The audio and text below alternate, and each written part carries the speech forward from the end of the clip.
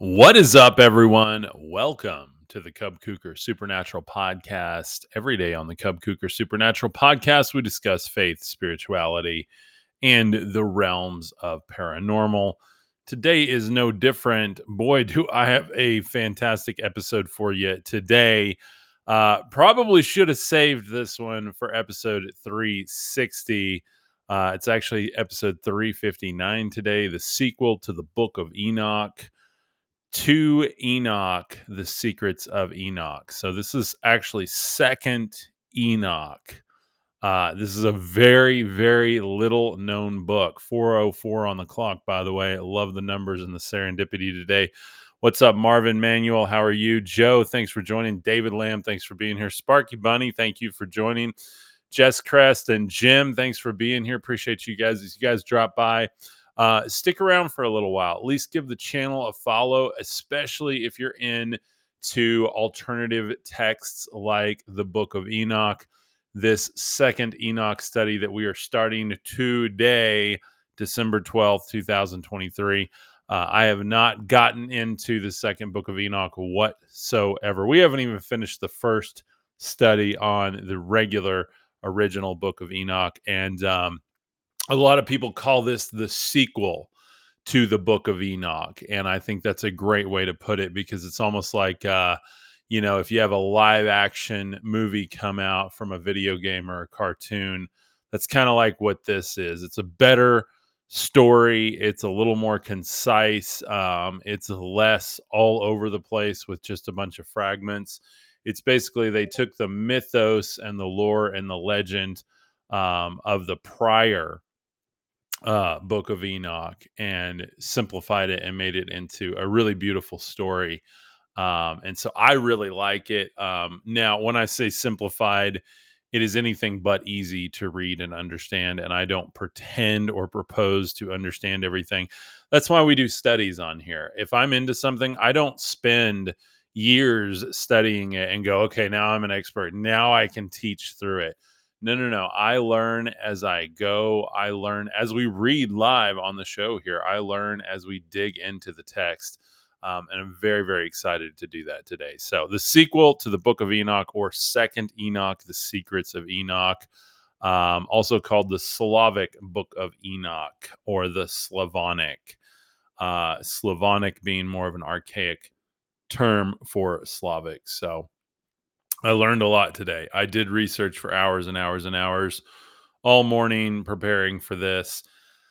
And there's still so much I don't know. There's still so much on the table. So what's up, Adamo? How are you, my friend? Sup, brother? 3 Enoch is my favorite Metatron evolution, baby. Yeah, we have not even gotten to 3 Enoch yet. We're in 2 Enoch right now. So we're going to study this for a while. This also has, I'll probably do this tomorrow, the origins of Melchizedek. You've probably heard of this fanciful, even mythical character, Melchizedek, right? This is a fantastic introduction to who he may have been, right? Or what the legend was about him. And so this is really, really a cool text. In the cosmic tapestry of ancient mysticism, the second Book of Enoch, also known as the Book of Secrets of Enoch, or To Enoch, stands as a hidden gem that most people have never heard of.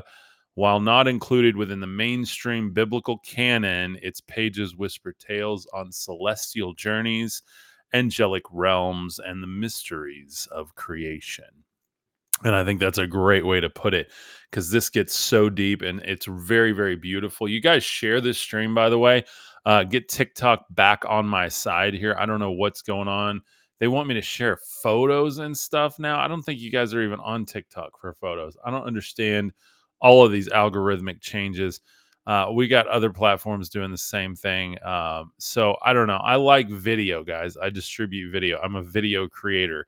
I don't mind sharing photos and blog articles and stuff, but I'm really more of a content creator with the videos. So you guys support the videos that I do, share them with your friends and family because my push and reach has been diminished. A lot of creators have seen this like in the last several weeks, especially with the holidays looming. You got a lot of advertisers out there right now that are taking precedence. So We really appreciate the support around the holidays here. So thank you guys. What's up, Chatterbox? Davey, how are you doing? Geo, thanks for being here. And Gina, thanks for joining. A lot of G's today, a lot of G's. So, yeah, Enoch is what I really started this channel on, and I'm just really honored and excited to get into Second Enoch. What is up, Teresa? How are you doing, my friend? Yeah, I don't know why it takes so long to get the stream going these days, but I appreciate you guys. I got 5 minutes of rambling before anybody even joined on Facebook. I don't understand that, why it takes so long to get it out.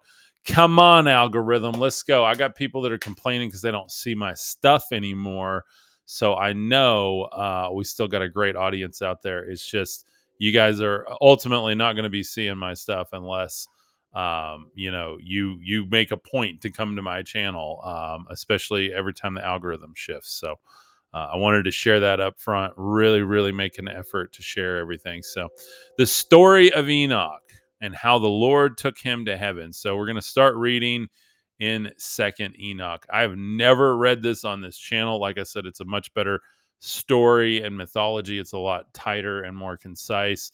As we've gone through Book of Enoch, which I love, Enoch 1. There's a ton of stuff in Enoch 1, culminating with the Book of Noah and the fragment of Book of Noah, with how Noah was born basically what they assumed was a son of God or an angel or an Elohim or some sort of, non-human entity, right?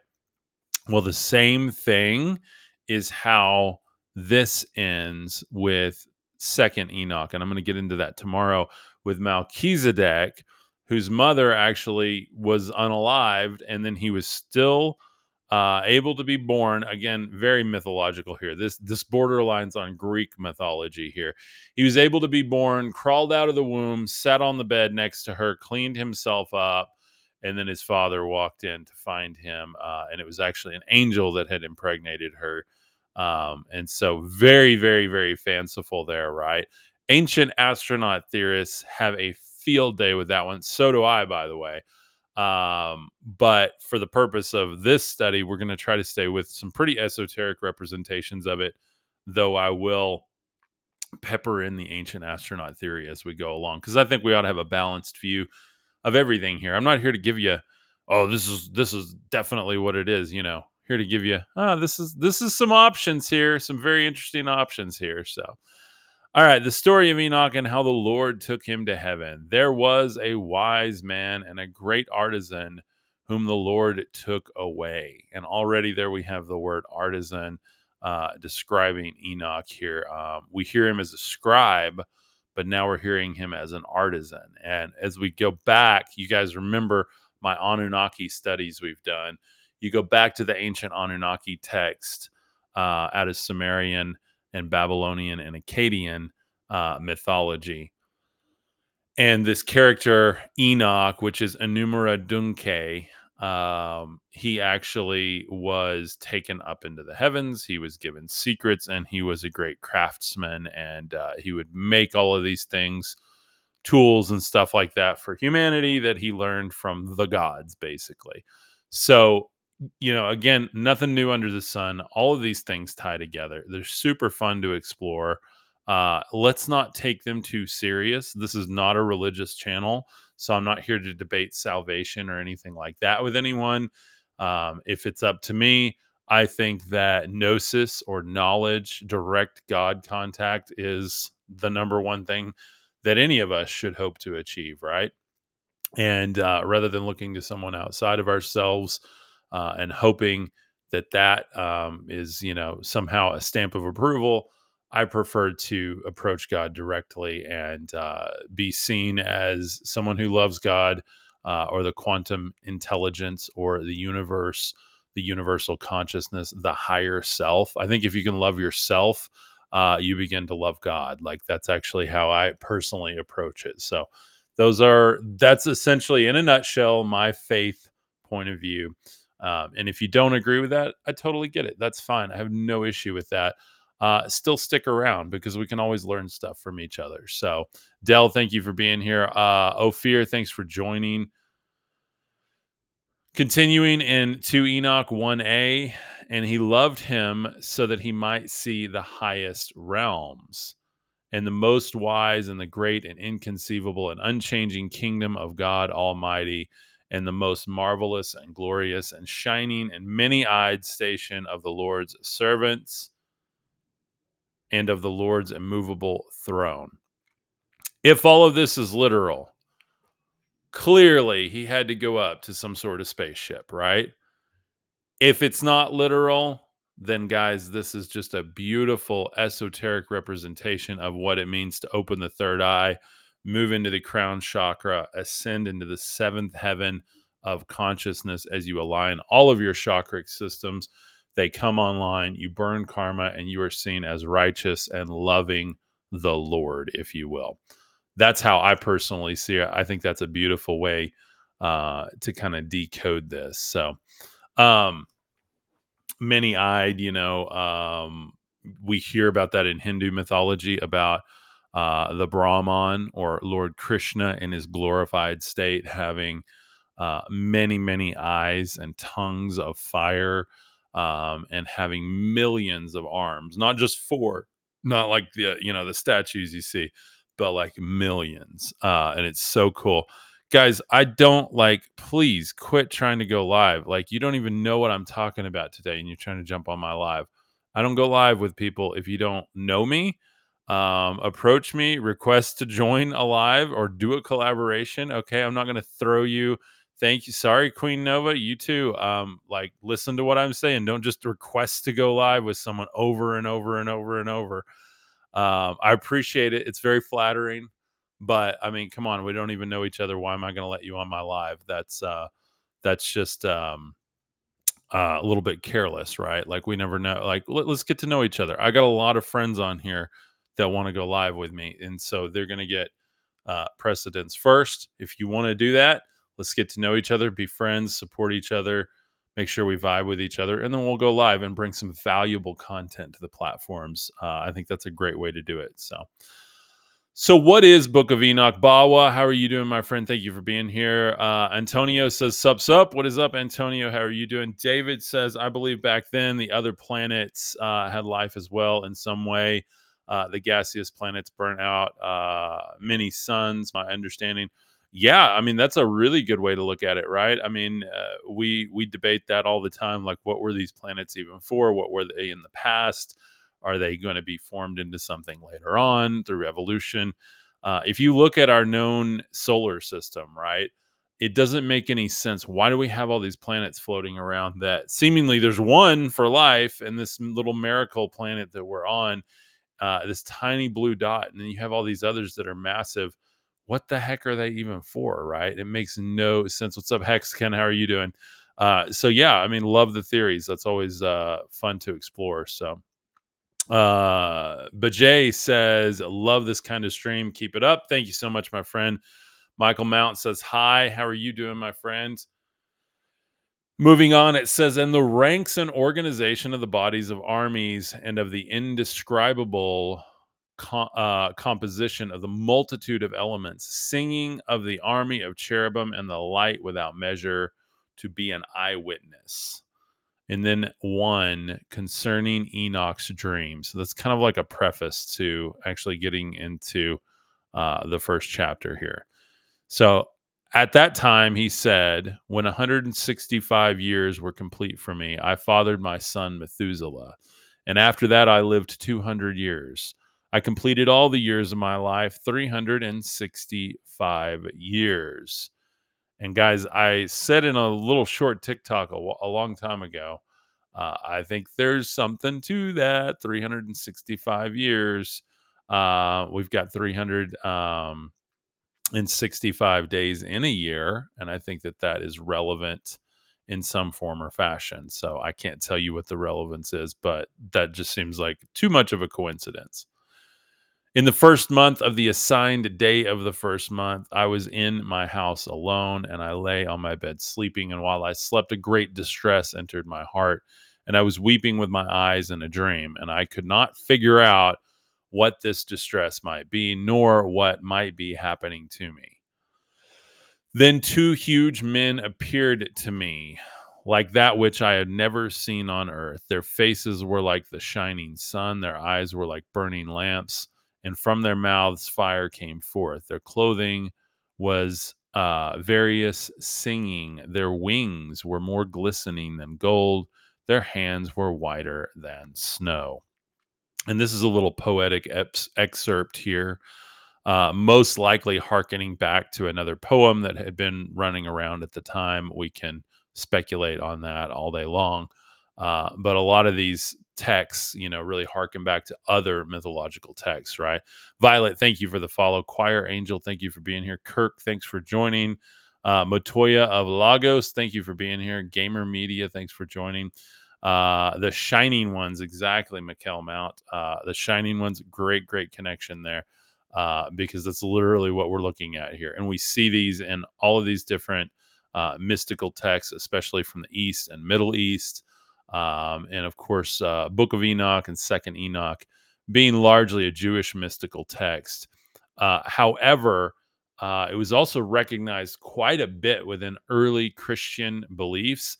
As far as there has been someone, I think it was, can't remember when it was. It's like in the 90s, I think, maybe the 80s or 90s. There was one Christian leader that proposed that literally this book was written by Jesus himself, which I think is a huge speculation, of course. But he adamantly proposed that, Jesus himself wrote this because of the time of dating. Very interesting. So, just to get into the history of this before I continue, because it starts to get weird and wild and wonderful, and I want to shift gears into that. But now that we've got some more people on, I want to lay a little bit of framework for what this is, especially this being the first part of this series. What is Second Enoch, the Secrets of Enoch, or as I'm calling it, the sequel to the Book of Enoch? So it is a pseudepigraphal work, meaning Enoch clearly did not write this. There is no way, no how that he wrote this. This was written somewhere dating between the 3rd century BCE and the 1st century CE. Now, I put a star there. The date of writing is commonly debated. And I put that there because I was frustrated to all end today to try to find a definitive answer on when this thing was written. Everybody always likes to argue with me on the regular Enoch videos from just the book of Enoch. And this one, is going to bring up some debate, I'm sure, because yes, it's pseudepigraphal. No, it's not canonical. No, this is not included in the Ethiopian church's Bible. Again, this is a standalone revised work, if you will. It's almost like a live action movie, from a beloved classic, if you will, like a re-envisioned version. So that 3rd century BCE to the 1st century CE, that date range is why many people, one in particular, thought, well, maybe Jesus himself wrote this because it really contained the mysteries, like the cosmic mysteries of the heavens, right? And there's this whole theory that Jesus is Melchizedek, all of this stuff. This details Melchizedek's birth, a literal virgin birth, right? I mean, it's just very interesting here, what the parallels are. So, you be the judge of it. Whether it's this or the Bible or anything else, it's anybody's guess, right? Scholars know one thing, and then another scholar comes in and proves them wrong with a better paper and more data. And then somebody comes and proves them wrong, and so on and so forth. And it's just, we evolve our understanding. And at a certain point, we get enough data to go, well, here's the range. And 3rd century BCE, which is before the Common Era, to the 1st century CE, which is the Common Era. In the middle there, you would have the life of Christ. And so, again, could this be something that was running around when he was alive? Well, not until 2009 would I say that that might have been a possibility. Because in 2009, Joost Hagen came across fragments of Second Enoch in Coptic manuscripts in Qasar Abram, Egypt, that he was studying, from Qasar Abram, Egypt, that he was studying. So now this story is very hard to find. I had to go to literal academia like .org scholarly papers to find info on this. There's no news stories about this or anything that I could find. One version said 2006, another said 2009. One YouTuber said it was him that was actually at the dig, but the scholarly paper said he was actually in a laboratory studying this in 2009 and that the fragments were found like in the 70s, the 1970s. So hopefully, I put a star next to that. Do your own research on it. Good luck, because I couldn't find hardly anything uh, other than a few little excerpts from scholarly papers on this. So, but I think that, knowing that that is in Coptic was like an early language being used by Christianized societies, the way I understand it. So, very, very interesting that, you know, originally the manuscripts that were found of this were in Old Slavonic, which is called a church language, basically. The Orthodox Germanic churches would have had this old Slavonic language that they were. I learned a lot today, by the way. Sorry if I'm spitting too much info out, but they would have had this language that was, for their sacred texts, basically. And so there's varied manuscripts and translations. To spice this up, there's multiple versions of this running around out there. So, unraveling the secrets of this demands a keen eye for textual nuances. So it's why we haven't got into second Enoch, because you kind of need to know one Enoch to get into two Enoch to get into three Enoch. And we're going to get into three Enoch later on with Metatron. No, he's not a transformer. He's a transfigured angel, Enoch becoming Metatron. And so we'll talk more about that as these traditions evolve. This is what you see. You have like, some of the base text, the origin of it, which is the beloved classic of Enochian literature. And then you get things like Enochian magic, you get second Enoch, you get third Enoch, all of these different things that essentially become, more layers on the cake that is Enochian literature, which really adds a whole different flavor to what the biblical canon may, in fact, be trying to say, because you have all of these origin stories of the beginning of humanity that has less to do with like what you hear about Adam and Eve and more to do with like these early revelations of what our reality actually is through very specific people that God or a certain Lord chose. So Daniel says, when my grandmother lay on her deathbed, she said, "Who are all those shiny headed people?" Wow, that is crazy. Yeah, exactly. Right. Exactly. And we hear this over and over with NDEs, with psychedelic experiences, medicine journeys, shamanic experiences. There's these beings of light, the shining ones. Who are they in this white room, looming over me? And it seems that clearly Enoch had some experience with them here.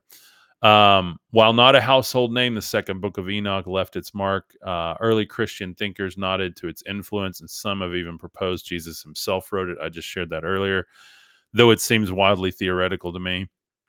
Some Gnostic traditions even incorporated its cosmic codes into their own mythos. You're going to see a lot more as we get into second Enoch, a lot more of the Gnostic viewpoint, like, within that. You'll go, oh, okay, yeah.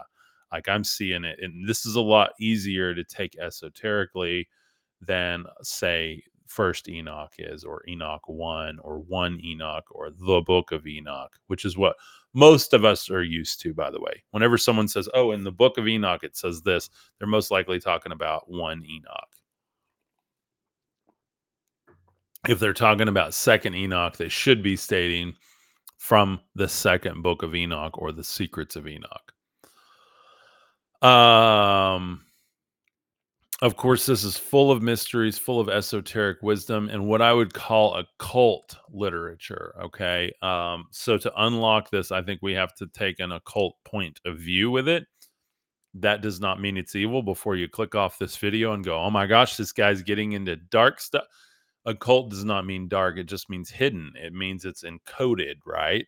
And so that's what the idea of occult literature means for us, is to understand that it's an encoded work. It's got secrets within it that are not for the common everyday Joe to just, read it and go, oh, yeah, that makes sense. I get it. Now I can activate on this, right? This requires someone who says, hey, I'm willing to be initiated into this understanding by sacrificing all of my prior fleshly desires to A, be comfortable, to B, pretend like I know it all, and to C, subscribe to any other like particular point of view or belief system beyond what I'm actually experiencing. And ultimately, that's where occult knowledge begins to come in, or esoteric knowledge. It's personal to the viewer. It's personal to the initiate going through it, right? Are there some prescribed systems out there that are considered occult and esoteric? Absolutely, absolutely. Everyone who's ever written any great literature, put together any occult or esoteric system of spiritual practice, has prescribed their version of what they experience in the hopes that others would, be inspired by it, be able to practice it or repeat the results, right? Um, Antonio says angels don't have wings. Exactly, exactly. We talked about this a long time ago. Well, not a long time ago, about 3 months ago, we did the Anunnaki series. And I talked a lot about, that these our view of angels often comes from Samaria, where the gods were depicted with wings, these Babylonian, Sumerian, and Akkadian gods, depicting the power of flight, right? The ability to transcend up into the higher heavens. Okay. And remember, people used to think that the earth was this system of, first heaven, second, you had the underworld, you had the material earth, then you had the sky or the Oreos, then you had the heavens, then you had the upper heavens, all the way up to the seventh heaven. And so they didn't understand what we understand today, where you had all of these extra planets and a solar system and all of these different things. So, and then you're actually going to see some of that coming up in Second Enoch, where there is more of an understanding and more of an inclusion of things like the zodiac and the planetary systems, as people evolved and started understanding other things, right? So, nothing hidden to any of those of us who are not in a hurry, always faithful. Amen. The light angel, Gene, absolutely, my friend. Thank you. Pierre, thank you for being here. Nancy, thanks for joining. Tony, thanks for being here. Honeybee, what is up? I hope you're having a beautiful day. Honeybee, thank you for being here. So Lucky Sarah Waters says, I remember everything because I was the first, I am the beginning, and now the end. Nobody but me can be me. They keep trying, but they can't. Absolutely, my friend. Absolutely. And I'm glad you recognize that. Recognize. I love it. I love it. Bradley says, is this Enoch, son of Cain, or Enoch, grandfather of Noah? So this is Enoch, grandfather of Noah, that we're talking about. Just a book put together since the names are the same. So again, this is the sequel, just like you would have a beloved classic cartoon, say from the 90s, and now you will have a live action version of that.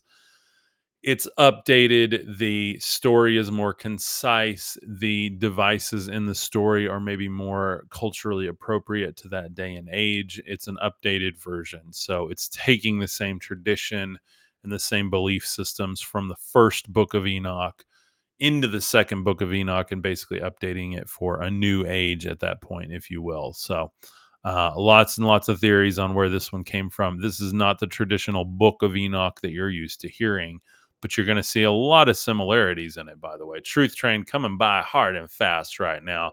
That thing runs by all the time. Every time I hit live, I didn't hear it for hours, I swear. And then now I go live. It must be the time of day. Here we are in Second Enoch, and they stood at the head of my bed and called me by name. Then I awoke from my sleep and saw those men standing in front of me in actuality. Then I bowed down before them, and I was terrified, and the appearance of my face was changed because of fear. Then those men said to me, "Be brave, Enoch. In truth, do not fear. The eternal God has sent us to you. And behold, you will ascend with us into heaven today and tell your sons and all the members of your household everything that they must do in your house while they are without you on earth. So, what is happening here? This is the angels, the watchers. We're going to hear them called something a little bit different in this version of Enoch, but the watcher angels saying, Enoch, we're about to take you, man. We're about to take you up. We're about to leave this earth, this world behind, and you're going to give a message to your sons and all the members of your household and let them know what they are to do without you on the earth. Then it goes on and says, and let no one search for you until the Lord returns you to them. And so basically, he's told to go, hey, go tell your friends and family, by the way, hey, don't look for me. I'm going on a God vacation. By the way, go try telling your family that. Hey, God's going to take me up for a while. Don't look for me, okay? Don't report me as a missing person. Don't do anything. When the Lord decides to bring me back, I'll be back, okay? Good luck telling that to anybody. Can you imagine how his family would have reacted? First off, hey, don't look for me, guys. Don't look for me. Then it says, and I hurried and obeyed them, and I went out of my house, and I shut the doors as I had been ordered, and I called my sons Methuselah and Rajim and Gadidad, and I declared to them all of the marvels that those men had told me. He's also calling them men here, not angels. So now here we are in chapter 2, the introduction or the instruction, how Enoch instructs his sons. He says, listen, my children, I do not know where I am going, nor what will confront me. Now, my children, I say to you, do not turn away from God, walk before his face, and keep his commandments. Do not abhor the prayers of your salvation, so that the Lord will not curtail the work of your hands. So basically, he's saying, don't forsake the Lord here. Keep doing as he says. I'm going to be okay. The Lord has taken me. And if you do forsake any of this, then the Lord might actually curtail the work of your hands and limit your blessings. You know, this is a very, very common practice of antiquity to believe that, you know, if you didn't say your prayers, you didn't do things right, you were going to receive divine judgment or punishment, or you weren't going to have rain fall on the crops. All your work would be in vain, etc. So this goes back thousands of years, of course. And do not be ungenerous with the Lord's gifts, and the Lord will not be ungenerous with his donations and love gifts in your storehouses. So, again, this is a literal belief. If you can turn this into an esoteric belief, then it holds a whole lot of power. And I'm going to show the whole class, including myself. I'm always the kid in the back of the class, by the way. I'm going to show the whole class today exactly how we can do that. It's going to be a great exercise in how we can put all this together. So stick around to the end and I'll make all these connections.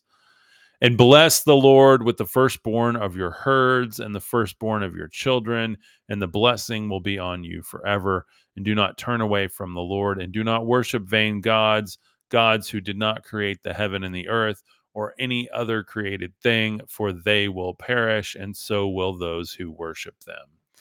And may God make your hearts true in reverence for him. And now, my children, no one must search for me until the Lord returns me to you. And I can see him taking a final bow before he pieces out with God, right? Awana says amen. Absolutely. So CM Wolf says rocket ship. Yeah. Again, if it's literal, this dude's getting in a spaceship, isn't he? He's getting in a rocket. He's about to go up to space station God to meet with the Lord, and get outside of the Earth's atmosphere and have all kinds of wild psychedelic visions. And he's tripping out, freaking out, seeing God, seeing angels, seeing lit up beings and crystal walls and all kinds of stuff, and millions of eyes on these ships, all kinds of stuff he couldn't describe, which today we might just describe as Disneyland or LED technology, right? That's your ancient astronaut theory interpretation for the moment. Now, to get into the esoteric version of this, we got to dig a little bit deeper, and we got to be willing to suspend our disbelief and our attachment to this needing to happen literally in any form or fashion, and understand this purely as a mythological, esoteric ascension protocol document. And we're going to look at that here in a little bit. How you take it is totally up to you. By the way, I think you can take it as both very easily. Um, and we're going to be doing a whole series on that. How do you blend these points of view together?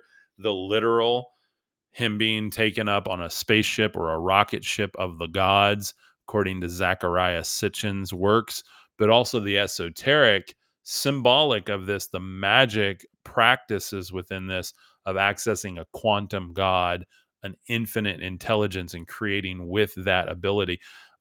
Somebody mentioned to me today that they were like, "Well, it's not me, it's God." And I'm like, "No, no, no, it is you. It is your talent and your gift. It is a God-given gift." I wrote a book called God-Given Gifts of Brilliance. If you don't have that book, you need to get that book. By the way, you can't get that book now. The only way to get that book is to join my community. You can actually get the entire course on that book over in my Mythos Academy. It's only 28 bucks a month right now. That is half price. I can't guarantee that price will be here forever, but if you guys want to save hugely on my academy, there's over 500 video lessons in there. You're also going to get access to our community, our Zoom meetups every single weekend, plus bonus videos over in the community in my private section. Tons and tons of resources for you guys, all off of social media, no distractions. You don't have to worry about mom, dad, pastor, friends, family, anything, anybody seeing, unless you share it with someone or someone else shares it with someone, but it's all private within the community. You do have to be a supporting member to be a part of that. And you can join in at two different membership tiers. The top tier right now is our Mythos Academy membership at 28 bucks a month over at cubkuker.com. And you can save even more if you buy a year up front. I'll give you 2 months for free. And then you can also join the lower tier, which a lot of people love. If you just want to dip your toe in it, support what I'm doing here, get to know me and the community better, you can join the community, the meetups, and the bonus section for only $7 a month. Guys, nobody else is doing it for that. Nobody has what I'm offering for this affordably. And has just a beautiful, open minded community like we do, guys. Again, we're not religious here. I'm not trying to build any kind of belief system or tell you what to think. I'm merely connecting people together, connecting myself into the community, and exploring these things together. That's why we call it Mythos. We're all seeking our own set of agreements and our own stories and our own timelines collectively. And I think it's beautiful. So we'd love to have you. A lot of new members this week. Thank you guys already. And I am shutting membership down towards the end of the year. We are getting close, guys. If you want in, get in now before I lock it down. Because when it comes back after the beginning of the year, I don't know exactly when, but it is going to be more expensive. Just obvious economic reasons. So whatever you sign up at, as long as you don't cancel, you will stay locked in at that. So appreciate you guys letting me do a little bit of an infomercial here. I appreciate that. That's how I can continue doing these every day. I really appreciate you guys. I'll leave that up on the screen for a little bit. All you have to do is scan the QR code or visit cubkuker.com, cubkuker.com, cubkuker.com. Link in description, bio, wherever you're watching or listening. You can look in the description or the profile about section for my website. So as we continue, we get into chapter 3 on this. I'm going to go ahead and read chapter 3 because it's super short, but it's going to set us up for the next part of this, because this is where it gets super weird, and I love it here. So true love flowing through your veins. Pood says, absolutely, my friend. Dana says the amount of time he would experience being gone. Exactly, exactly. We don't know. Enoch's family members would have aged in the time he spent traveling, as he references traveling at the speed of light. So he had to tell them a period of time would pass to them that was not equal. Great catch, Dana. Again, if this is literal and he's traveling at the speed of light, you're absolutely right. According to different principles, theoretically, he would have been suspended in time and space, right? And people would have aged here. If you go watch Interstellar, it's a great. They're on this one planet that's a water planet, and there's a tick in the background that happens every 1.5 seconds, and that represents like an entire day going by on Earth. So like. As long as they're there, it's like they're there for hours, and it's years on Earth for them just stopping by on this little planet just because of the way time moves there. It's the weirdest. It gets into some really deep theoretical physics, and I don't understand it all, but it's wild. Yeah, exactly. Lucky Sarah Waters says a heartbeat, and that's why I think all of this, guys, can be tied to meditation. And that's where, the esoteric representation of all of this gets super, super deep because you've got the heartbeat. What happens when you meditate? You slow your systems, you regulate everything. Time moves differently for you, or you at least experience it differently, right? You can go into a trance state where you were completely transcendent of the physical reality, and you're not sure when you're in, when you're out. Other people are going about their day. Where did Cub go? Oh, he was meditating today. What's up, Molly? How are you doing, my friend? So I think this version of Enoch is going to get us so much closer to ourselves, so much closer to God, or the quantum source intelligence of the universe, whatever you want to call him. I've got to go do yoga today. I've got so much tension in my neck, guys. Oh, I don't know what is wrong. It's literally that time of year with Christmas and all the holidays and family. And so I'm getting back into yoga and meditation right now because Lord knows I need it. We all do. And this is a great example of this text. You apply it to the yogic philosophy, and it's going to reveal some really cool things. So, as soon as time no longer matters, we can let go and trust. Oh man, I love that. The light angel says, and what's cool, and maybe you've already read the text because this text talks about when time ends. It's very weird that you mentioned that. That is crazy. I love it. I love it. Sarah says it's God's heartbeat. That is why it's the keeper of time, because eventually the heart stops beating. Amen, my friend. Amen. That is beautiful. That is beautiful. Let's see. So parallel with dying and Navajo way of life, amazingly similar. That is awesome. That is awesome.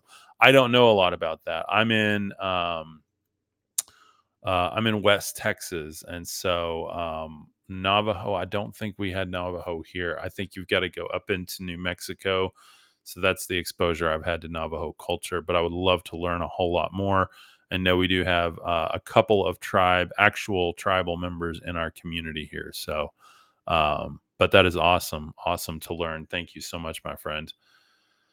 Again, it all ties together, guys. It all ties together. So now, chapter 3 in Second Enoch, the secrets of Enoch. Again, Second Enoch, if you're just now joining, is not Book of Enoch. This is a completely separate text here from Book of Enoch. Again, it's like the sequel to Enoch, the updated, the better version, if you will, or what they thought was a better version. So, um, about the taking away of Enoch and how the angels took him on the first heaven. Okay, so this is the first heaven. And it came about when I had spoken to my sons, those men called me, and they took me up on their wings and carried me up to the first heaven and placed me on the clouds. And behold, they were moving. And there I perceived the air higher up, and higher still I saw the ether. And they placed me on the first heaven, and they showed me a vast ocean, much bigger than the earthly ocean. Now, a couple of things we have to understand here. If this is literal, taking up on their wings could mean in a craft, a spaceship, an aeroplane, getting to a higher airship before they left the atmosphere. He talks about breathing a different air here. He perceived the air higher up. And then he saw the ether. They placed me on the first heaven. So he's placed on something. He says in the clouds here. Again, this can be completely esoteric, moving up your chakras here, moving into the first heaven. Um, and then he sees this, that it's bigger than the earthly ocean, so a vast ocean. He wouldn't have known what the earthly oceans were. He could have been seeing the entire vastness of the ocean when he was only used to seeing certain Mediterranean seas, right? Smaller ocean. Um, I don't know what you would call them, gatherings, encapsulations. Um, he wasn't able to see until he got up high enough to see, like, see everything, right? And he'd be like, oh my gosh, didn't know the ocean was that big. Didn't know there were more oceans that are that big, right? Again, that's literally, it's very hard for me to get away from the literal interpretation of this because I read this and I go, dude was totally abducted by aliens. Like, that's just how I personally view it. Truth train for confirmation here again for the third time this stream. The first heaven is the place, is the first part of the atmosphere. Yeah. So, I mean, this would be like going up on an aeroplane, that you're higher up, right? And he wouldn't have been able to get higher up on his lonesome without one of the gods, one of the angels, one of these men from above, these Anunnaki, if you will, taking him up. Again, that's the ancient astronaut theory of it, that this is all technology showing him this. The esoteric representation of this is moving into the first place of enlightenment here. You're able to perceive more and you realize that there's a whole lot more ocean out there, a whole lot more water, a whole lot more spiritual depth than you thought. Does that sound cheesy? Yeah, it does a little bit, right? But a lot of times the esoteric interpretations are just that. They are a little bit cheesy. They're a little bit self-serving, if you will. Um, and that's why not a lot of people like to talk about them, because sometimes it just sounds a bit goofy. But when you practice it, because there's a lot of people that practice, or at least did practice Enochian magic and things like this, then clearly there's some benefit, or people never would have done it, right? Version 2.0, exactly. Chapter 4, and the angels who govern the stars, they led me before my face, the elders, the rulers of the stellar orders. And I love the language in this because we're already getting way more sci-fi, even though this is written, like I said, either 100 years before Christ or a couple hundred years after Christ. We don't know exactly when it was written, but you've already got language in here like stellar orders. Um, they showed me the 200 angels who govern the stars and the heavenly combinations, and they fly with their wings and do the rounds of the planets, of all the planets. So again, boom, right here, you literally have this kind of extraterrestrial thing going on. There's a really interesting video. I don't know why. I need to turn off. I don't know. Yeah. Matt says train, lol. That video wouldn't play for me the other day. Ugh, of course it wouldn't. Of course it wouldn't, right? Because why share information online when it's easy to just make the video not play?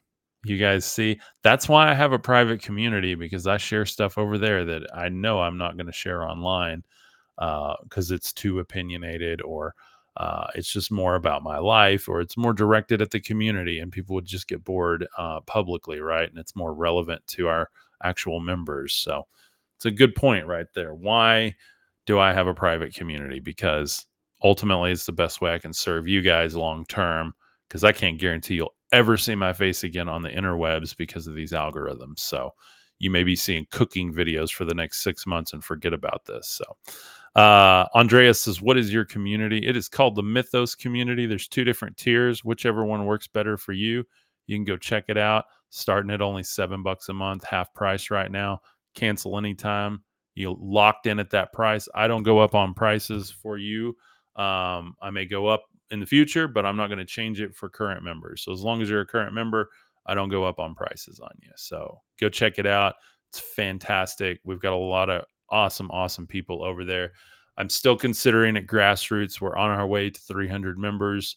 Hopefully, we'll be there by my birthday in March. That's my goal. That's not my manifesting, and it is going in that direction. Thank you guys so much. I'm so grateful. So go check that out. You can click the link in my bio or the about section. It's also in the description down below, cubkuker.com, or you can scan the QR code there. Would love to have you, my friend. Go check it out. You can cancel anytime if it's not for you. No worries at all. So, thank you for doing what you do. Sonia says, thank you so much, Sonia. I appreciate you. Well, you know that there are angels that literally have wings. There are angels that have three sets of wings, Shane says.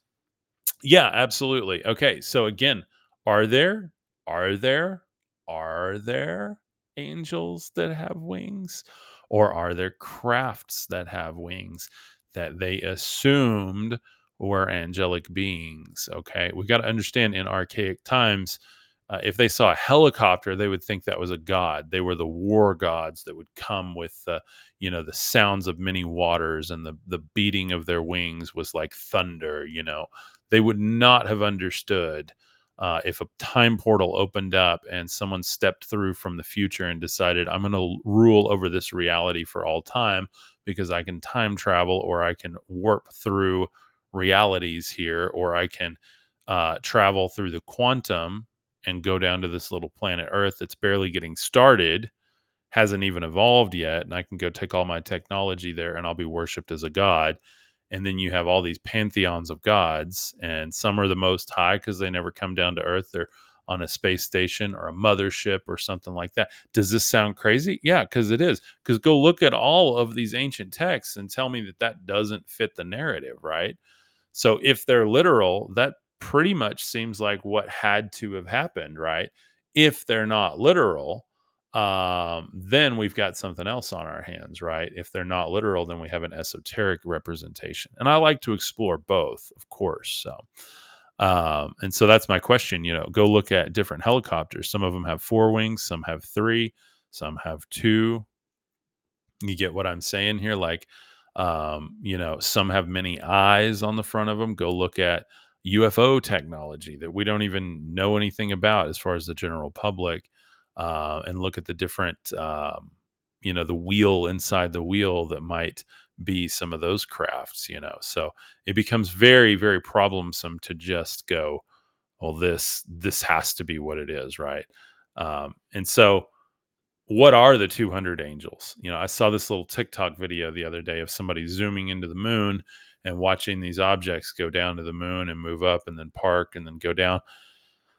And guys, I got to tell you, I've seen a lot of CGI, and I can almost always call on CGI, and this one was pretty darn convincing. I have done a lot of video editing, a lot of CGI. I've worked in the video industry for years and years and years, and I got to tell you, this one was super impressive. I'm not saying it wasn't CGI, but it was really impressive if it was.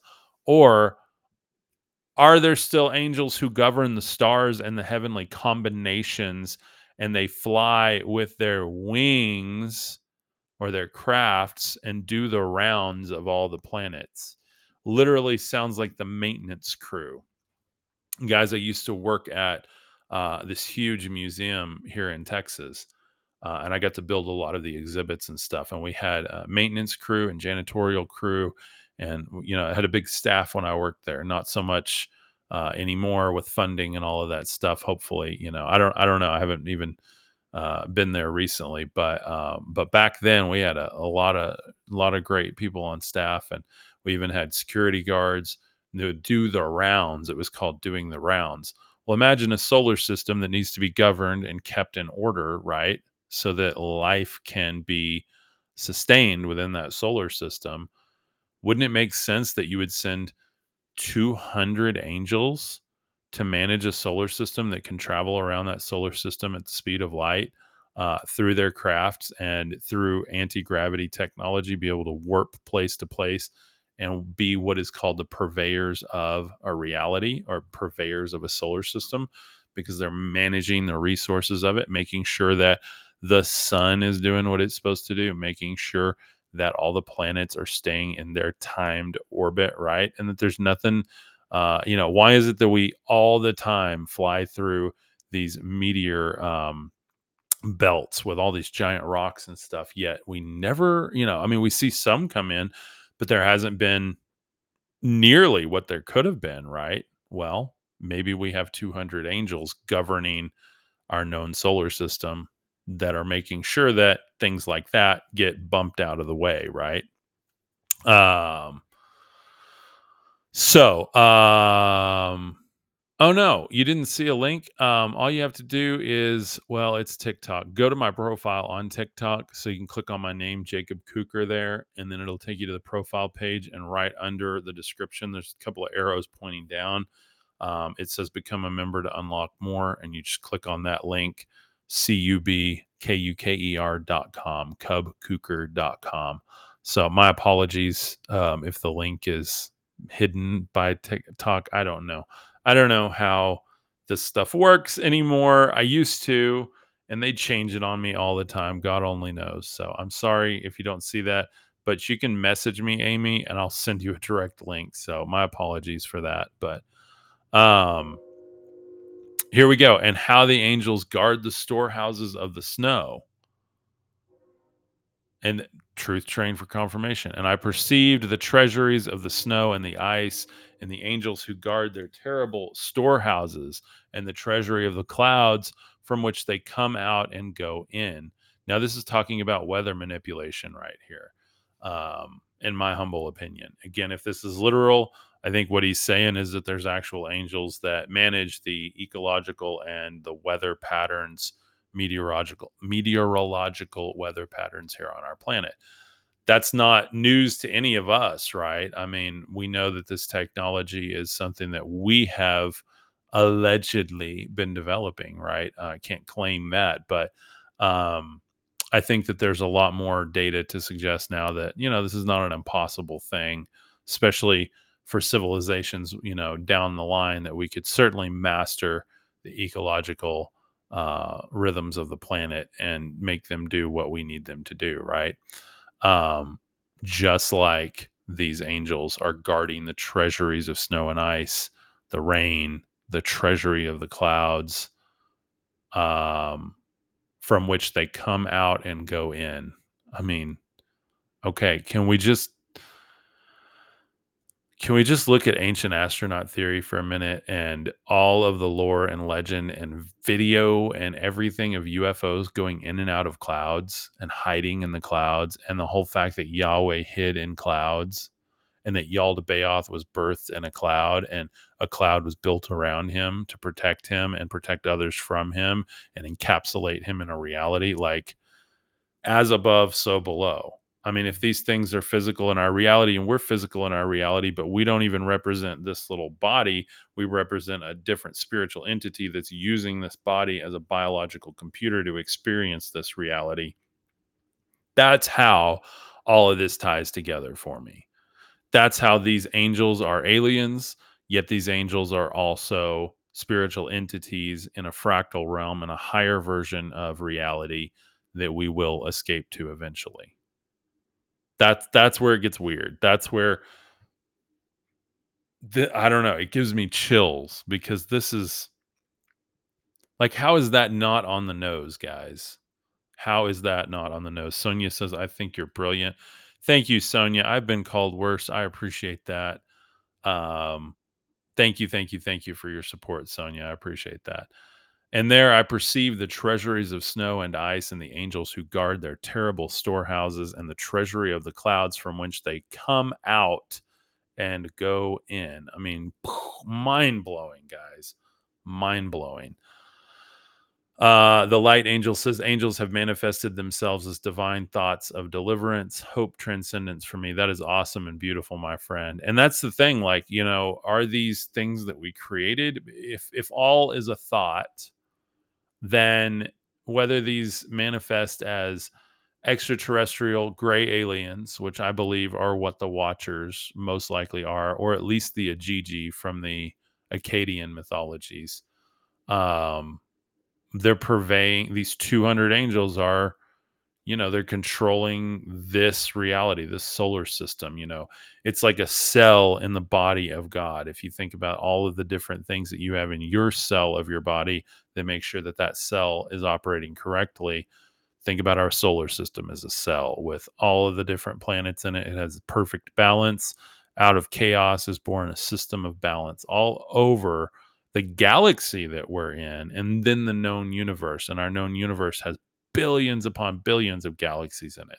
So you have planet Earth, which is in a solar system, which is like a cell in a network of cells or a neural network that is the larger galaxy we're in, which has probably billions of solar systems in it, just like ours, potentially like ours. Then you have a universe or a visible universe that we're mapping more and more of all the time.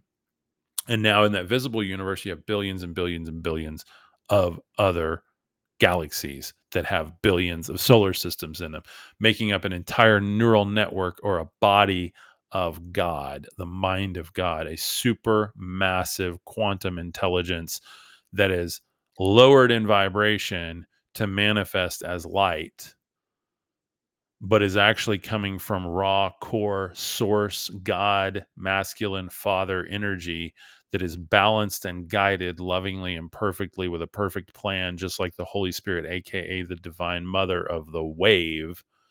And then it lowers in vibration and manifests as the visible universe that we have, which is the body of Christ, the light body of Christ, the Son of God, right? Do you guys get where this esoteric thing is going? And everything that Enoch is seeing here is the purveyors of that body of God, that body of Christ, the body of the Son of God, right? That we are all a part of.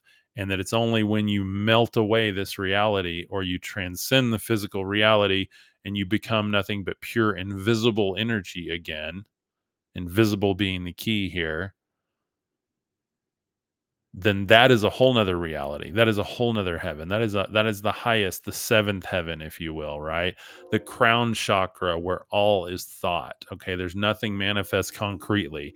To concretely manifest it, you got to move into your root chakra and you got to say, I agree on this thing. I viscerally, carnally, primally agree on this thing. I agree the world is blank. I agree my life is blank. I agree that my husband and my wife will be blank. I agree my bank account will be blank. I agree that my membership community will be blank. I agree that my followers will be blank. Whatever it is, these like carnal, primal things that you are going to lower the vibration because your agreement on that is right. Right? Like that's boom. That's your root chakra. And as you move up, the subtle energy changes, right? You move into your heart and you become a lot more divine feminine energy and you're like I will accept what the universe has for me. I have my own will and I'm going to project that will, but I have no expectation. This is where the yogic principles come in. This is what I desire, father, mother. I receive exactly what you have for me, and you yoke yourself with the universe, right? This is here and now the platform for any intelligence to feed the minds of the sheep. Thank you, my friend. Beautiful quote. Love that, the light angel. Oh, awesome. Amy says I became a member of your community. Thank you. Welcome, Amy. That is awesome. We are so happy to have you. Look forward to meeting you. We've got a great session on Saturday. I have a funeral on Saturday, unfortunately. But one of our moderators is running Saturday, so don't miss that. And then I am doing Saturday, the 23rd. So I am doing a pre-Christmas Saturday Zoom meetup, and then we'll take 1 week off. But I will get to meet you on the 23rd, hopefully. So, and then I'll welcome you in a post today as well. So don't hesitate to reach out to me. You guys can DM me directly on my website. So if you have any questions about the login or the app or anything, just shoot me a message and I'll make sure I get you connected. Paul Lee says treasuries of snow and ice. Maybe this is Antarctica or an icy planet. Yeah, absolutely. I mean, that's totally a theory too. So, and by the way, I am, this disqualifies me from a lot of people's lists, especially in the spiritual world. I'm a heliocentricist. I believe the sun is the center of our solar system because I think it's the most um, probable way for it to work, right? With, quantum physics and understanding how things manifest, and the fact that we are orbiting a local star that gives life to all the planets. And then you have other solar systems that are doing this. It's the only thing that makes sense to me in the mind of God theory, the quantum God theory. If you make the earth flat and a dome over it, then we're just some pawn in a really sick and twisted game, right? And that doesn't make sense. And the fact that in a vacuum of space, a water droplet will become round, right? And same thing on our planet in a vacuum of space. Now we have our atmosphere around it and gravitational pull and all that stuff, which nobody really understands. Um, but that's personally what I believe, and that's not to be against anybody with the whole Antarctic ice wall thing or whatever. But for me, I personally believe in a quasi round Earth, right? Are there some weird things throughout history, and some of the singular eye cover ups and the whole Illuma Weddy and stuff like that? Yeah, I mean, sure, there's some things with that I can't explain for sure. But for me, the quantum God theory makes sense that everything is a cell orbiting itself, making up a neural network. As above, so below in your body, you have everything going on in here that's going on out there, right? Loving your family, your friends, and humanity is divine feminine energy. Absolutely, my friend. Absolutely. Science-based thoughts. Yes. I have a lot of science-based thoughts here, and that's not to be nerdy or say I'm a scientist or that I have all the right info for you. That's not the point. I'm what you would consider a sci-fi nerd, and the part of sci-fi is science and then fiction. So I like to blend both, or at least sci mythos, sci mythology, sci stories. Like how do we understand all of this from scientific point of view, but also a spiritual, esoteric point of view. Because for many of us, that spiritual, esoteric point of view is science because we experience it, right? That's why you have the ancient Vedic sciences, right? So, what is up, Wendy? How are you doing, my friend? Welcome. So, yeah, I hope that makes sense. But that's really how I look at it. And I've gotten a lot of heat from a lot of people about the shape of the earth, and I'm not really here to debate that. I try to operate on some things that I think we can observe, um, and when we observe those, then we move forward with that presupposition and then continue to build our theories on that. And so I'm one to question everything, absolutely. And I have gone down that rabbit hole, and I didn't find it very fruitful personally. So that's where I set on it. So I hope that makes sense. But because again, in the mind of God, you've got all of these different cells making it up. And yeah. Chinzo, what is up? Chinzo says, where is this at? Well, this is just my theory, right? Just my theory. So, have I checked out the Nag Hammadi? Yes, absolutely, Jason. Jason, I just did a big series on that.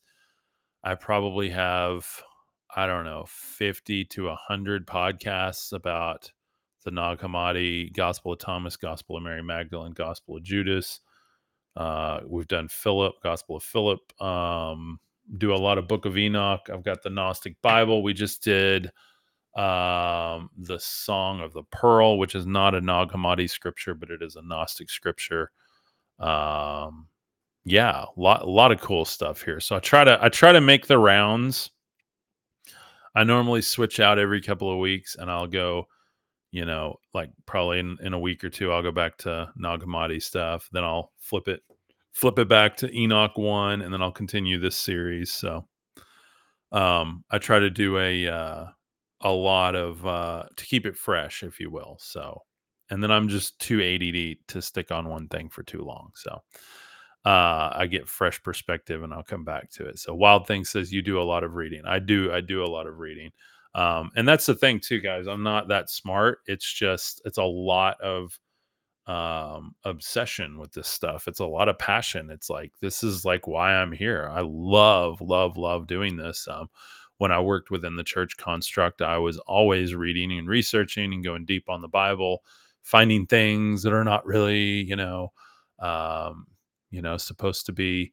Uh, asked, if you will, because, oh, you just trust God and God's word and blah, blah, blah. And, oh, really? Well, why is God's word logos then? And that doesn't have anything to do with necessarily a spoken word. It's about a computation. It's almost like the divine math of God, if you will. So, um, let's see. Jason says, that's where I saw you the first time. I was asking your audience. Oh, awesome. I grew up Gnosticism. By the way, I don't see every comment here, so I'm sorry if I missed something in context, guys.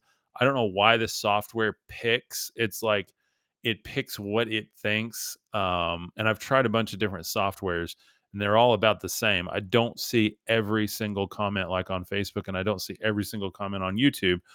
I do see what it thinks is relevant, and I know that's super annoying, and I wish I could just click a button that said every comment, but they filter some based on, I don't know, what they think. There's some that are outright rude that are not filtered, and there's some that are just spam and are not filtered. So, it's anybody's guess. What are you going to do? But um, Robert says true. Sherry, yay. Honeybee says, Sherry says, just join Mythos. Yay. Awesome, Sherry. Awesome, Amy. Thank you guys. Chinzo, yeah. Chinzo, give us a try. Come check it out, man. I think you'd love it. We've got just a fabulous community. I cannot tell you how rare it is to have what we have with an online community, and have the retention rate we do. We have members that have been members for a year and a half now. Like that's unheard of. That most people have a pretty good turnover, and our turnover is so low, guys. It's maybe one or two people a month, and then a lot of times they'll come back, and that's just because they change credit cards or something. So very, very rare that I actually have someone say, "Hey, I'm not going to be a member anymore." So that's I have people ask me all the time, "How do you do that?" It's not me, it's you guys. You guys make an incredible community. I just try to facilitate a place and a message and exploration and open-mindedness. That's all I'm here to do. So, Wendy says I found a Gnostic text by James and its entire first chapter of Matthew, but rewritten and reworded. Oh wow, that is awesome. That is awesome. Yeah, and there's a lot that I'm reading through in the Gnostic Bible that, like the Gospel of John, is actually considered like a Gnostic canon work, right? But there's a version of it that's actually um, more authentic to the Greek that is in the Gnostic Bible that you won't find in the canonical Bible. And it actually takes some rereading it to understand and like what is the Gospel of John actually trying to say that is really not present within the canonical version. But when you do the almost verbatim Greek translation over, you get a completely different story, or a very different story at least. And we'll go through that soon too. That's a good one. We may go through that at Christmas, because that's a really good place to jump off with some of the deeper esoteric meanings behind everything that we celebrate around Christmas. So, let's see. Oh, I grew up in Gnosticism. That's wild, Jason. I didn't even know that it was like a practicing faith or anything. I just found it several years ago. Fell in love with Gospel of Thomas and kept going down the rabbit hole. I'm certainly not an evangelical for Gnosticism, if you will, but I definitely align with its belief systems more than anything I've ever come across personally. So some of it I don't vibe with, because some of it I think is vastly outdated. There's a lot of really, and it depends on how you translate it, but there's a lot of things in there. There's an added part at the end of Gospel of Thomas, which it talks about, um, everyone becoming a man, and it's very, unfortunately, very anti-female. And so that's, it's like they have a really healthy respect for divine feminine and divine masculine, yet there are some doctrinal pieces of Gnosticism that got very, very liturgical very quick, if you will. So but that's awesome. I didn't even know anybody was like practicing that. You've always felt good about death. That's awesome. Good for you. Was wondering if others were familiar. I love your views. Thank you so much, Jason. Sorry, super ADD today, bouncing off the walls, but that's what I do every day. So I enjoy it. I make good use of it. So Honeybee says, y'all will love the community. By the way, it's impossible not to be that way and stream with 3 or 4 different devices have multiple streams of comments coming in, try to remember everything that you're talking about. I don't see how anybody could do this and not be a little bit, buzzing off the walls here. So that's just my thing. But by the way, if you guys want to support the channel directly and you're not quite ready to join as a member, or maybe you're already a member and you're like, dude, I love what you do, Cub. I want to pump up the channel even more. You can give stars on Facebook. Okay. That's not the emojis, by the way. You have to actually click the star button.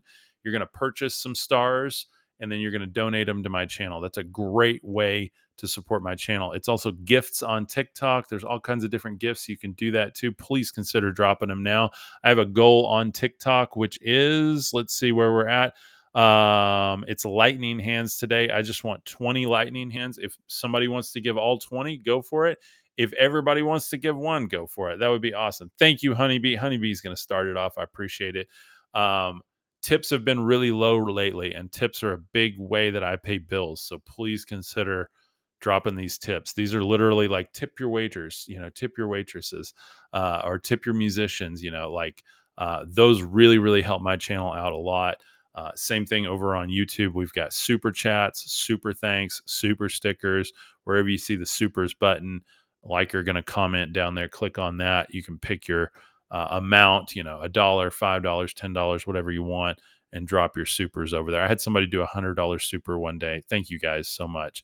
And then you can also hit up my website. And at the very bottom of that, there is a donation link now on PayPal. Okay. You're not making a donation to a nonprofit, full disclosure. I am a for profit. This is my actual business. This is my full time. I'm a full time content creator with an LLC. I do this full time. And the way I make money is through tips, it's through memberships, through supporter memberships, it's through t-shirt sales, stuff like that. So I'm not like a normal business that sells coffee or something like that. I'm selling good vibes here. So thank you, thank you, thank you. I appreciate your support. Consider dropping that. You can do that at any point during the stream today. I've got about 20 minutes left, so let's take some questions. David says, all was fine in Eden till Eve gave Adam the apple. What did he do? Actually, that mythos is very, very Romanized. It's very much been skewed. To understand that, we got to go back to the Sumerian tablets, the Akkadian, the Babylonian, the Sumerian, and understand that Eden was essentially an outdoor research laboratory or the origin of humanity where the gods were creating humans to be workers, according to the Sumerian tablets. So, with that said, um, Sarah, okay, I don't think I understand your comment, Sarah, but I always love your commentary. ADHD is the God gene. He didn't love me back. Um, well, I think he loves us all. He, she, they, it, right? But yeah, I totally understand. It's a very interesting perspective on life. See how I get off track there? So anyway, the Sumerian tablets, to understand the whole story of Garden of Eden, it wasn't an apple. It wasn't it was a fruit. Okay. A story device of a fruit, which was actually them being able to procreate, by the way, being able to procreate. So, had nothing to do with an apple. It was the temptation, right, to procreate outside of the God's genetic manipulation to create workers. And then there was no control over the genome, right? It was just sporadic. It did what it would do based on the rhythm, the time, the moon cycle, all of that stuff, right? Just like we do today, we procreate naturally, or most people do. And there's not a lot of control over what you get. You get what you get's like a roll in the dice, right? Oh Lord, I hope it's a boy, hope it's a girl, whatever, right? That's basically what that was all about. And the fact that when they started procreating, it was Lord Enki that told them, hey, you don't need Enlil's plan. You don't need to stick within that. You can actually do this on your own, and you don't have to stay around here. Then Enlil said, it's cursed out there. Well, in the Bible, it was God cursed the ground Now, remember, the Sumerian came way before the biblical mythos. So we've got to remember, let's put the cart, not put the cart before the horse when we, say things and understand things. And I've done this 1,000 times before. So that's why just the more data I get, the more I understand this is um, we get more data. We understand that a lot of these mythoses, a lot of these things that we've had, like biblical mythoses, are coming from somewhere else, right? And we've got to understand the origin of them, lest we build a belief system on something that is actually skewed data or a evolved story, if you will. It doesn't even always mean that it was manipulative and skewed. It just means if you've ever played that game in youth camp called Telephone, where you like whisper something like you're supposed to say, the bottle is empty. And then you say that to the first person. And by the 25th person, it is the car is red or something like that. Or my mother is, something. Do you guys get what I'm saying? Like it's these stories make the rounds and they start somewhere, and then each culture down the line, and then they add their own stuff to it, and then here we are now, and everybody's arguing about what's true. Nobody even knows what the origin was, right? And so that's why I'm a whole lot more about what is true for you than this is the actual truth and this is the right blah blah blah. Because I don't care and I don't know. I don't know. I have more fun seeking and getting more data than trying to find the perfect way. For me, the perfect way is how I feel every day, how I am called and led every day by spirit within me to activate, to approach it, to manifest, to manipulate this reality for the highest good every day. So, Anunnaki Truth Quest says, yes, Cub, 100%. All religions come from mythologies, and all mythologies come from ancient histories. Amen, brother. Amen. Absolutely. Amy says, yes, I have. Awesome. I'm reading the last book of Enki now. Blown away. Yeah, Nikki, it is amazing, right? It is so good, so good. And of course, that's Zachariah Sitchin's creative interpretation on it. He's taken a bunch of different mythos and put them together in more of a cohesive story. So that is not an actual, and I'm sure you know this, but just for anybody else, it's not an actual text of antiquity. It is a creative interpretation by Z Sitchin or Zachariah Sitchin um, to really formulate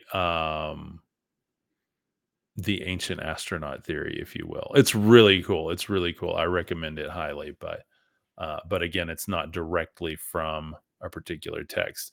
Now, there are some clues in it that I've read in the other texts. It's pretty verbatim. So he did pull a lot of data out of all the other ones. So, okay, lots of comments. Let me answer comments before we jump off here.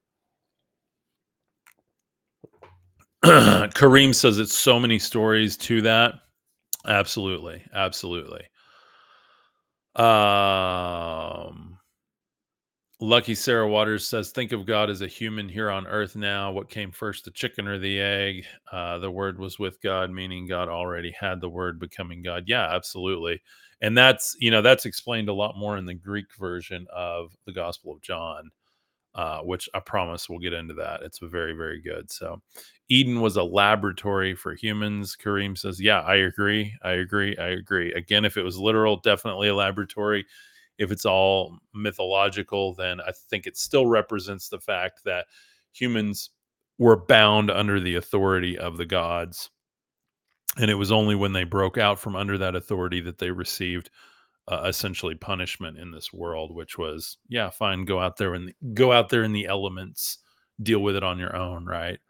And in order for us to ascend and become gods, what did Jesus say? The Son of Man must suffer and then ascend, right? So again, it all adds up with the story. So the shining ones were from 8D. They vibrate highest when their frequency is like a switch we can flip. They wouldn't really need vehicles as all accessible to the creators, but it may have made a grand jubilee, in my honest opinion.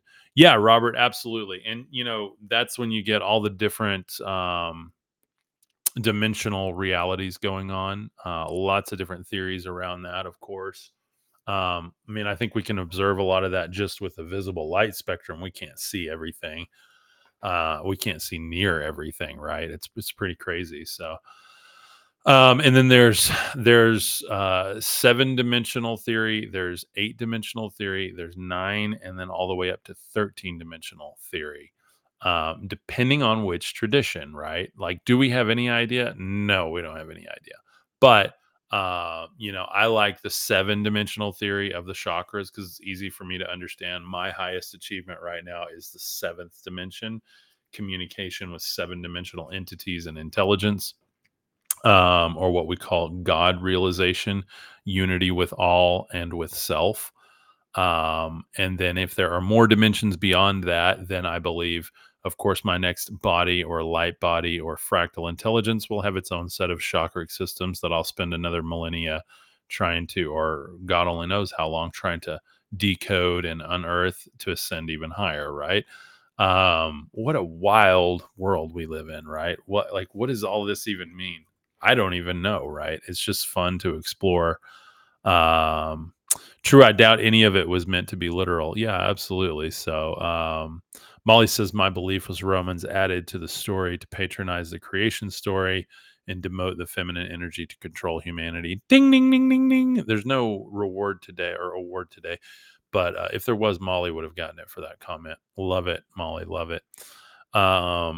Let's see. I mean, Adam and Eve were the quote unquote first humans, and the story begins. They met other people in other cities. Yeah, exactly, exactly. Yeah, they're supposed to be the first yet. Now there's all these cities outside of that, and then there's other gods and stuff like that. So it doesn't make a lot of sense to call any of those gods in those stories the Most High God or the actual creator of the energetic universe, but rather what is considered a demiurge, which means a creator god or a maker god. It doesn't actually mean creating something from nothing. It means manipulating and forming from a substratum that's already there.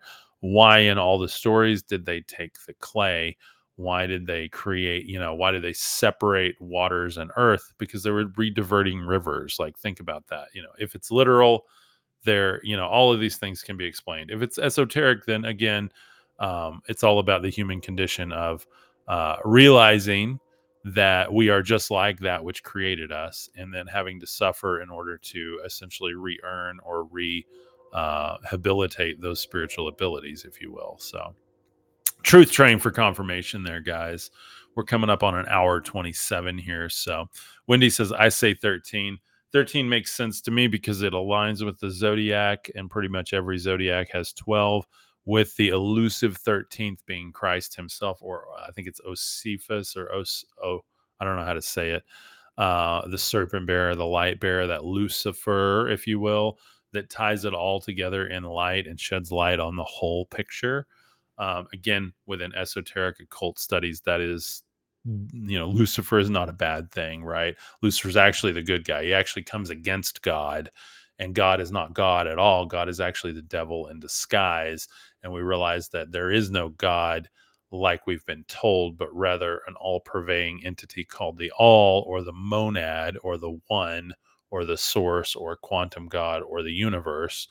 And that it doesn't have a physical characteristic. It doesn't have manly characteristics or female characteristics, but rather both. It is essentially a transmutation of all energy in the universe, right? All thought forms, all realities, all multiverses. It's the one, right? And we don't even know what that would look like, right? It's essentially the one sitting at the computer typing everything. So yes, the An or Anu, the crossing of the Heavenly Father, the sign of the Tav is the symbol. Yes, absolutely. 100% Cub, call it absolution. There you go. Absolutely. Wendy says 100% Molly. Asa says, howdy, Cub. How are you doing, Asa? Molly says the Lost Book of Anki is an amazing compilation and pulls the ideas of the Anunnaki creators together. It sounded like the Game of Thrones. Yes, yes, it does. It really, really does. And then when you go back and read the Sumerian tablets again, there's thousands of different, myths from that and different fragments.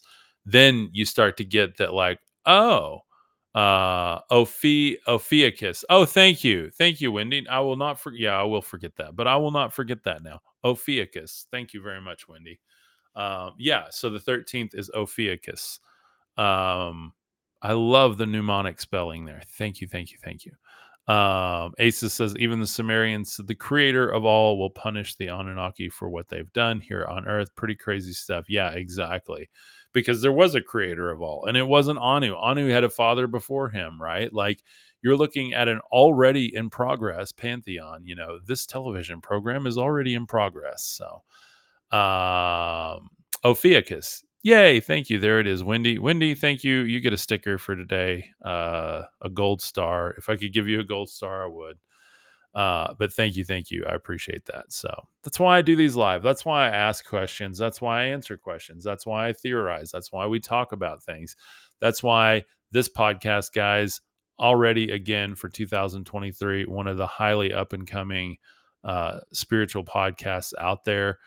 We were in the top percentile. Again, they didn't give the exact data like they did in years past. Like last year, we were in the top 10% of spiritual podcasts worldwide. This year, they gave like all the minutes listened and everything. It was like being in kindergarten. I don't know why they chose to do that. I wanted to know I was number one or like where I ranked on that, and I will figure it out. But that's the competitive in me, and it's not against anyone else. It's I want to compete with me. I wanted to be in the top 5% this year or the top 2% instead of the 10%. So like I'm in competition with myself, always leveling up. So thank you guys for making us still. I know we were a number one downloaded podcast because I created over 10,000 minutes of content on audio content in 2023. Thank you guys for that. And thank me for that. Like a lot of hard work, a lot of commitment, guys. I really appreciate you, and I appreciate you pushing me to be better and to show up every day. So that is so, so awesome. But with that said, guys, it's been an awesome, awesome episode. Thank you guys. Go hit me up on Spotify, rate me on Spotify. Give me 5 stars on Spotify. You don't even have to buy those. It's not like the Facebook stars. You just go and rate it just like you do on Amazon or something. 5 stars, leave a great review. If you love this podcast, if you don't worry about it. But if you don't love it, give it 5 stars anyway, because at least you can thank a brother for trying, right? So, Amy says I don't have Facebook. Okay, I'm on Instagram. I'm on, of course, TikTok, Spotify, YouTube is the hub, the content hub. All my videos are on YouTube. Um, Everything I make goes on there. Everything public that I make goes on YouTube. So if you want to see all my shorts, all my reels, all my 3-minute videos, everything is organized over there on the homepage. It's youtube.com/at CUBKUKER, A Apple CUBKUKER, Cub Cooker. It's a German word. I'm German. I'm German American, of course, but my great grandfather was an immigrant here, so not that far back. And I think I appreciate the text we're reading now because it's a Slavonic text that made the rounds a lot over in Germany and those type of European areas. And so it's very, very interesting for me to get into this and see a lot of connections between this and even Norse mythology, which we're going to talk about hopefully this week as well. So, Amy says no Instagram and it's hard for me to use YouTube. I will figure it out. Thank you, Jacob. Well, no worries, Amy. Of course, I'm always putting stuff on over here on TikTok. TikTok doesn't do long videos yet. As soon as they do, I know they're talking about doing 30-minute videos, but I need them to be an hour and a half if I'm going to upload my podcasts. So maybe they'll do that. But Spotify and Apple Podcasts or anywhere you podcast, I can almost guarantee you it goes out to like 55 different podcast platforms. So really, you should be able to find the audio version of this anywhere if you want to go binge these. Like I said, we're on episode 359 today, so lots of content to go over. Let's see. David says I'm multi-racial mix. Good for you, David. That is awesome. Yeah, and I've got quite a bit.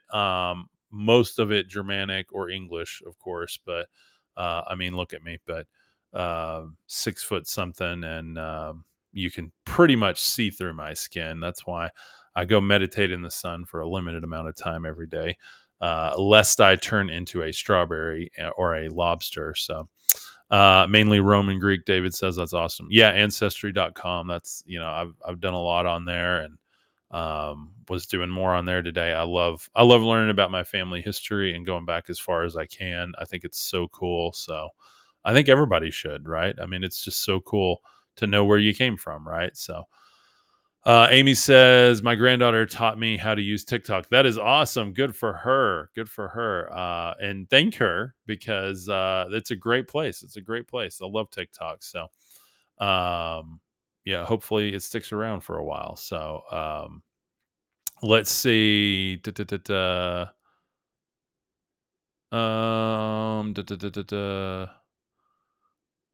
Robert, I was trying to understand your comment there. When you give out negative energy, it comes right back to you. Yeah, absolutely, Kareem. Absolutely. Kyle says Scottish and Wales for me. Oh, good for you, man. Good for you. Yeah, my wife is like straight Irish, so her name is Tara, like the rock, right? Like Earth. So I'm very grounded with her, because me being, well, my name is Jacob, wrestles with Yahweh, right? So welcome to my life, or wrestles with God at least. So that's kind of been the story of my life, right? Kind of overcoming that angel, overcoming the God of this world, because we know he wasn't really wrestling with God. He was wrestling the God of this world, or one of the gods. And when he won, he called the place Pineal, for he saw the angels coming and going upon the earth. His third eye was open. That's the esoteric version of that, right? Was it a spaceship or something? I don't know. Maybe could have been Jacob's ladder. Could have been a spaceship ladder or a hatch opening, right? Uh, Kyle says, "For real, white guy." Yeah, me too. Me too. Right. I don't try to pretend. It just it is what it is. So, yeah. So anyway, this has been a good one today. Do you guys like Second Enoch? Do you want to continue this? Just let me know. We got a ton of text to go through. I think because we've gone through First Enoch so much, I wanted to get a fresh perspective on it and open it up a little bit easier to the esoteric representation, and this being kind of a rewritten mythos of it. Still very authentic. I mean, this is still an ancient document here, clearly well over 2,000 years old. But for me, I think, I like the fresh esoteric perspective. So you guys let me know what you think. If you dig it, then we're going to keep going. So David says Roman, Greek, Norse, Asian, Hebrew, North African, and Slavic. Dang, good for you, brother. That's an awesome mix, right? You got a little bit of everything going on. That's awesome. Aces says, Cub, do you think that the different races were created as markers of ownership by the gods? I mean, that's the theory. That's the mythology. That's what I mean. If you read everything from the Old Testament to the ancient mythologies of Samaria and Acadia and Babylonia, yeah, that is clearly like the gods all had ownership of their people and their genetic designs. Is that literal? I can't tell you. If it's literal, then I see that it has to be like some sort of extraterrestrial intervention of creating different, we're all one species, but there's all different mixes of different genetics, right? There were all different archetypes of different gods. I mean, that's the theory, right? And that's certainly what at some point people believed. Whether we should believe that today or not, I think it almost hinders spirituality when we don't lump everyone together and say we are one people. I am you and you are me. Literally, I created everything because I am. Like we are all God. God is all of us, and we can all ascend. And Jesus came to teach us that. And he didn't say, I came for you, or I came for you, or, you got to be this, or you got to be that. He even kind of almost made fun of like, I came first for, God's chosen people. And then now everybody can hear the message. Like it's almost like, I don't want to say he made fun of it, but he kind of poked at that idea a little bit that everybody, he's like, I came for everybody. Like, oh, whoops, oh, now, well, I actually came for you, but since you don't want to hear the message, now I'll let everybody hear the message, right? I mean, it's just almost like a little jaunt at it, Again, this is a super respectful community to all different walks of life, race, religion, orientation. Um, Guys, we love you. I fly the rainbow flag proudly. I have a rainbow in my profile, not as a statement about God putting the rainbow in the sky with Noah's Ark and stuff, but as a statement on the cornucopia of humanity. We are all one. We're all different colors of a spectrum, right? No matter what your preference or your color or your background or what you've done or where you've been, we're all part of the same bow, the same light beam, just like Pink Floyd's album, where the white light comes in, or the pure light, not white light, but the pure light comes in and then it splits into all the different colors, right? It's beautiful. So that's how I view it. So this channel is for everybody, not Christian, not Muslim, not Jewish, not agnostic or atheist, but all of it. Hindu, Norse, Greek, Wiccan, um, pagan, witch, wizard, whatever you are, you're welcome here. Like, I love you, and I celebrate you, and I think everyone should practice their gifts. Everyone should celebrate their spirituality and their calling, and as long as you're not hurting yourself or others, then you are welcome here. As long as you're nice and love and light, you're in the right place. So, Frank says, I'm trying to get to indigo. Dude, I know the feeling, brother. I know. I exist in the green all the time. Green was my favorite color growing up. Then I discovered, oh, well, it's the heart chakra, and I've always lived for my heart. The more I've gotten into the spirituality, I've resonated so deeply with the color violet, like this deep, like almost black light violet, just rays of purple.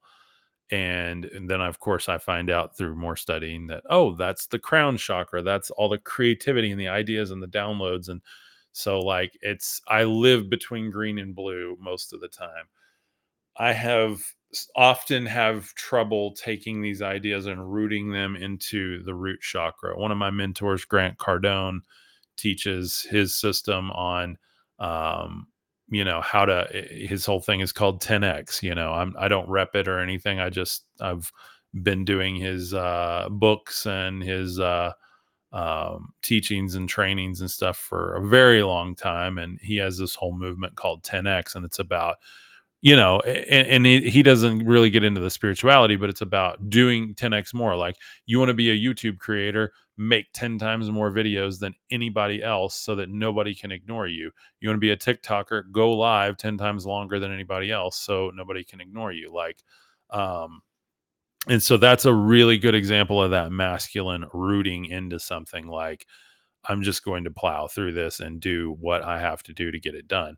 And so I'm working on balancing all of that, having the divinely inspired moments with fractal beings and dreams and visions and all the stuff and all the yoga and the manifestations and the meditation, but also moving it into my heart and having a really, really tangible experience of what it looks like to love others and love and forgive myself and look in the mirror and say, Cub, I love you. I love you for who you are, who you were, who you will be. I love you in the infinite, and accept myself, because we all have to do that, right? But also then to move it down into the gut and get rid of all that anxiety and that doubt and that fear that lives right here in the solar plexus, that little quiver we have that says, I'm not enough. There's not enough. The economy, this, and I got that, and my friend and my family and all the stuff, and all the, and quieting that and then rooting down into something tangible and taking these ideas and making them into something in the 3D.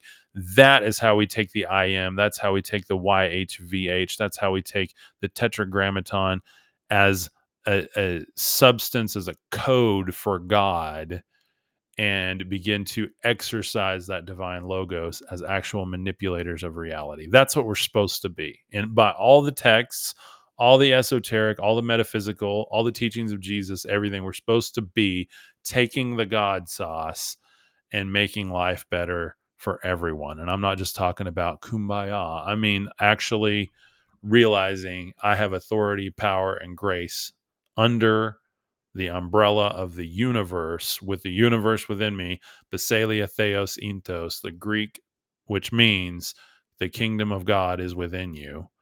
And that means the reign, rule, or authority of God is within us. And guys, I think that is what separates true soul journers like myself, like this community.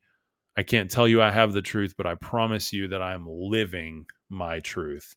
Because for me, authenticity is truth. Authenticity is greater than truth, in my opinion, because everybody can argue about truth, and anybody that seems to find the truth has this like crown they put on their head, right? And it's like, stay over there because I found the truth, and you can either come over here with me or you're going to stay over there. And for me, authenticity is like you can mix with anybody. You can love and respect anybody's belief system as long as they're not hurting themselves or others, right?